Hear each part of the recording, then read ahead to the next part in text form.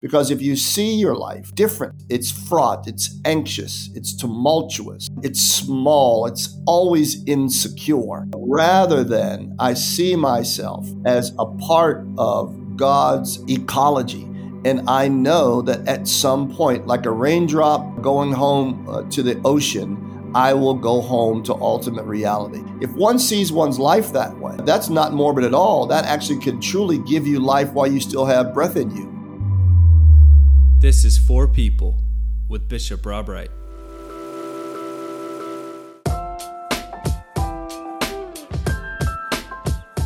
Hey everyone, I'm Melissa Rao, and this is For People. Throughout this 2023 Lenten season, Bishop Wright and I are having brief conversations based on his 5-part video series and study guides he shared with the Episcopal Diocese of Atlanta. You can get access to that video series by visiting www.episcopalatlanta.org. This week, we're talking about the 4th devotion of the Lenten series, Bishop, and it's called Seeing Like Jesus Makes the Difference, inspired by John chapter 9, verses 1 through 41, which, of course, is the story of Jesus and the blind man. You do 2 things in your passage, I think. I mean, you do more than that, really. But you compare and contrast the way we see things with the way Jesus sees things. Could you wade through your thoughts and summarize why this passage is such a meaningful one? Well, it's a meaningful one because it's an important story. It's a story that bears telling. Jesus encounters a man who is blind from birth. He's well known in his community, and he's sort of written off because his blindness is understood by the religious community and by the community at large. It's his blindness is a consequence of his parents' sins. And so in this text, we get this cause and effect that I think is a timeless cause and effect that we want to immediately point to things and say, this infirmity, this tragedy, this catastrophe has happened to people, perhaps as a punishment from God. And Jesus sort of rebukes that in this story, and he asks us to think about things differently.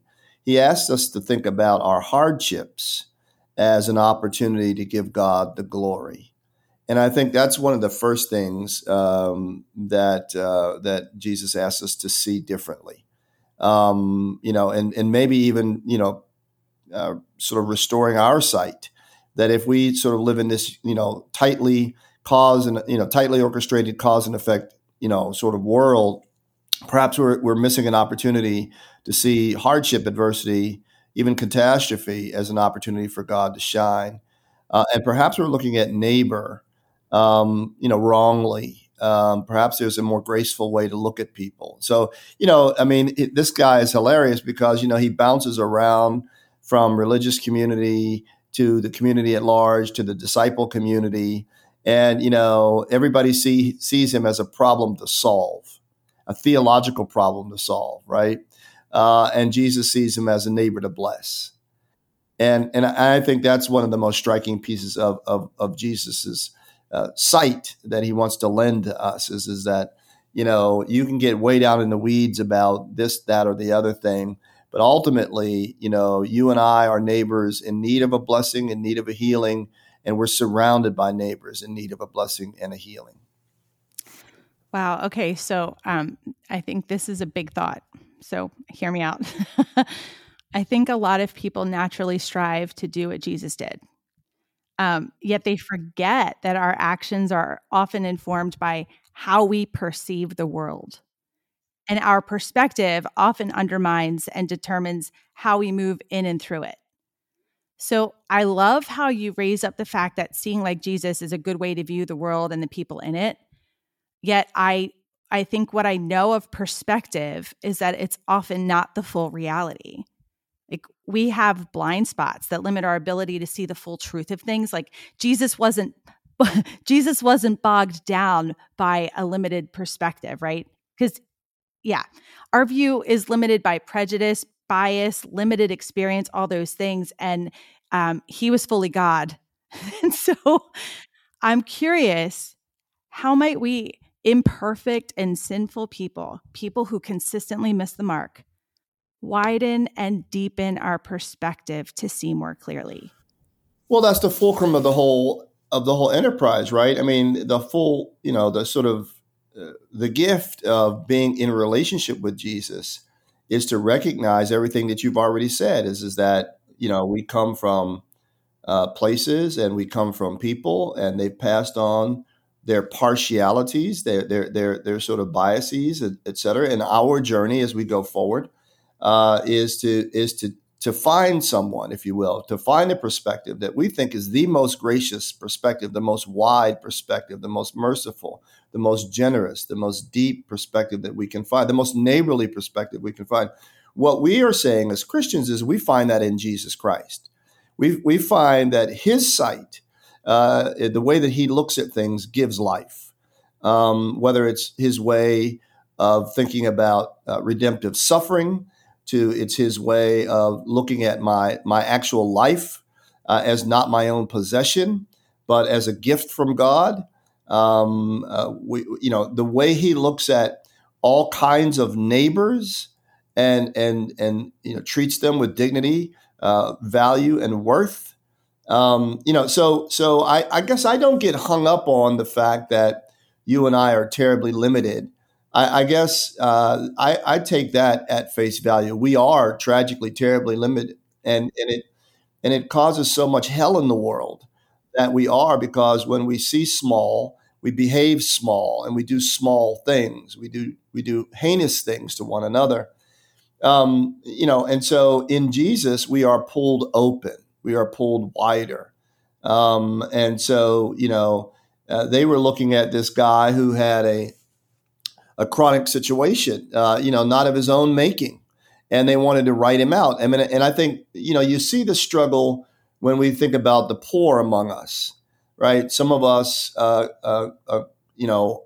perhaps not as involved with the poor as perhaps we might be, because somewhere we harbor that it is their fault. They got there because of their own fault. And if they would just be a little bit more like me, a little bit more industrious, et cetera. And so it's a sticky wicket, because yes, there is responsibility, personal responsibility. I'm a big proponent of agency, of, if you don't get it done yesterday, get up a little earlier today, and get after that. So yes, all of that. And yet there are circumstances and situations and, which we have no clue about, chronic cycles that we have no clue about, that actually need a more gracious response, that are actually not as cause and effect as we'd like to make them. And so when I try to put on my Jesus goggles, if you will, then I see myself, I see my neighbor, I see others more compassionately. And I think that's the journey. Yes, none of us will ever make it to perfection land. That's not the gig. The gig is, can we earnestly offer our sight to Jesus and say, help me to see as you see? Because I believe that makes a difference, whether we're talking about in the marriage, whether we're talking about, in terms of seeing even the person that we, from whom we're divorced.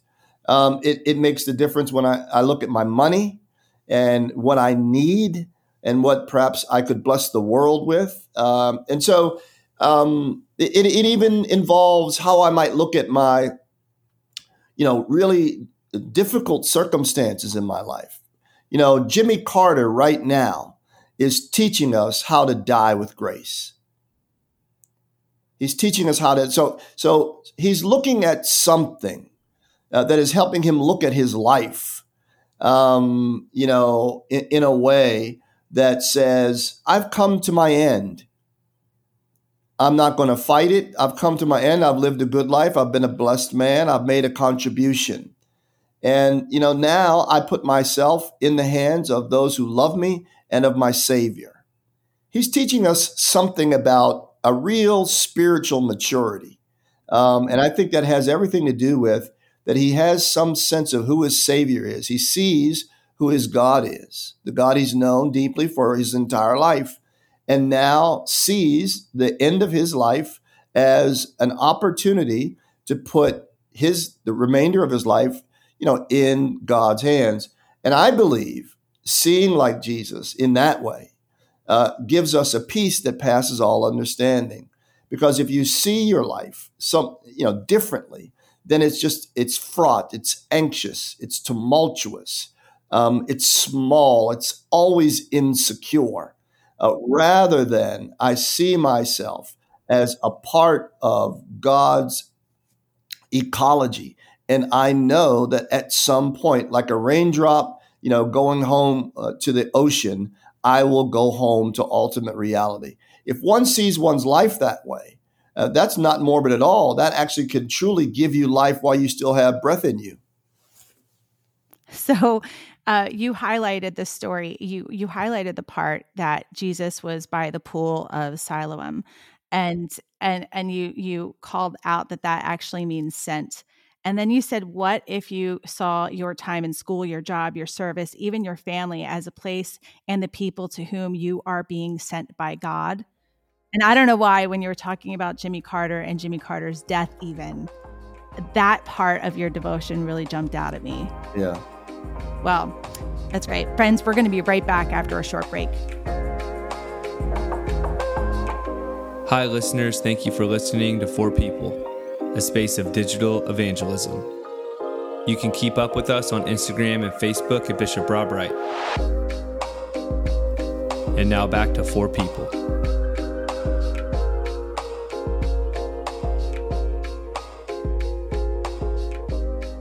Welcome back to For People. Bishop, you said they see their tradition clearly, but they cannot see God's future breaking out right in front of their eyes. And I'm curious if you might expand on that a little bit and how we might adapt that to us. Like, how might we be able to see God's future breaking out right in front of our eyes? Well, look, this is the religious community of Jesus's day, and it could be our religious community too right now. I mean, I work in the church. I love the church. I'm a beneficiary of so much of what's good in the church. And at the same time, we struggle to look forward by faith. And so my argument really in this is that tradition and all of its blessings, best serve us by helping us to move forward rather than celebrating where we have been. There's a reason why the rear view mirror is smaller than the windshield, right? And so I think sometimes in the church, we reverse that logic, right? It feels like the rear view mirror is the size of the windshield, and the windshield is the size of the rear view mirror sometimes in the church. And I understand that that's the liability when, what you do is to handle ancient texts, and what you do is to sort of, in some ways, derive lots of meaning from the past. And sometimes we bring that into now, and that helps us to navigate today.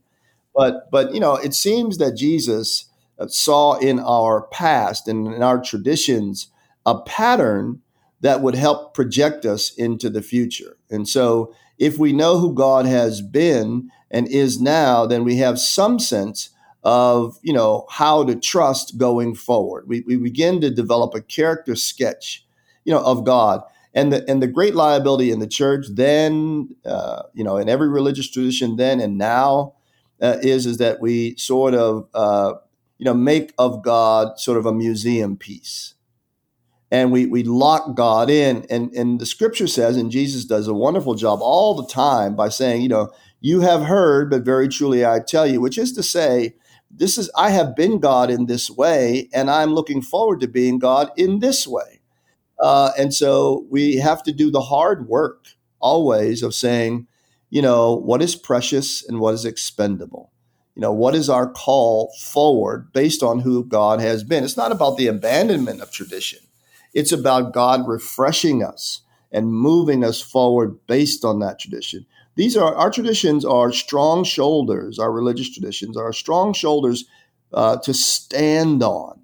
And I think this is what Jesus is trying to invite us, into. And so this is the struggle with the church right now is that we're terribly afraid of the future. And so we're clinging, white knuckled to the past. And here we have, this God who's saying, step out of the boat, to call up another Bible story, step out of the boat and come to me, and not in fear and anxiety. If fear and anxiety will make you sink, step out of the boat and come to me. I know it's harder. It's easier to say than it is, hard to do. But nevertheless, that is the work. It's just to find in every season, what does faithfulness mean? And in this regard, this story, faithfulness means for us right now is to see the future as an opportunity for new faith expressions and to see what God is doing. If God has been trustworthy in the past, surely God will be trustworthy in the future. And so we can be less insecure. Tragically, it seems sometimes in our religious traditions, we sound awfully insecure. Like, if we don't sort of polish things just so, somehow God ain't God. And I just, thank God that God works through all of our smallnesses and all our imperfections and all of our not getting right. And God has God's way through all of that. I remind people all the time, and I remind myself, that the best of us are nothing more than a cracked vessel. All of us have got holes. All of us are porous. All of us have some leaks, right? And yet God has decided to use these cracked vessels to do God's work. And so also we would be reminded that as God moves through these cracked vessels that we are and our traditions are, that we can really boast in nothing save, God's mercy, grace, innovation, and I like to say God's mischievousness. So here's God mischievously providing yet one more example to the people who bear the tradition to say, hey, tradition is great, but it's not the whole enchilada, right? I am still God. I will be God the way I want to be God. I will heal, who I want to heal, and I will sort of intervene when I want to intervene. Your job, faithful folks, is to join me in my purposes, not to try to restrain me, God, and contain me into your purposes. I love that so much. This is my favorite line in the whole devotion. Jesus, though Lord of all, decenters himself every chance he gets because he has been sent to be a billboard for God's love. Yeah. And I'm like, what would the world look like Right. if we were able to live like a billboard for God's love? Well, I think you've got to, this is the point of the whole story, right? So it starts with the seeing. Yeah. So what if we today decided, I see my life. I'm going to see my life with all of its imperfections, with all of its strength and virtues, wounds and vulnerabilities. I'm going to see my life as some sort of billboard for the grace of God that I have experienced. And I'm going to lead with that message wherever I go, the boardroom, the marriage bed, various meeting spaces. I am going to just lead with that somehow that I am a commercial for God's love. Imperfect, for sure. But nevertheless, that is who I am. That is my central identity. And I have been sent to wherever I find my feet today to proclaim that message with my mouth sometimes, but always with my actions. And that might change some things. I think seeing like that makes the difference. Amen. And thanks be to God for that. Bishop, thank you. And thanks for listening to Four People. You can keep up with us on Instagram and Facebook at Bishop Rob Bright. Please subscribe, leave a review, and we'll be back with you next week.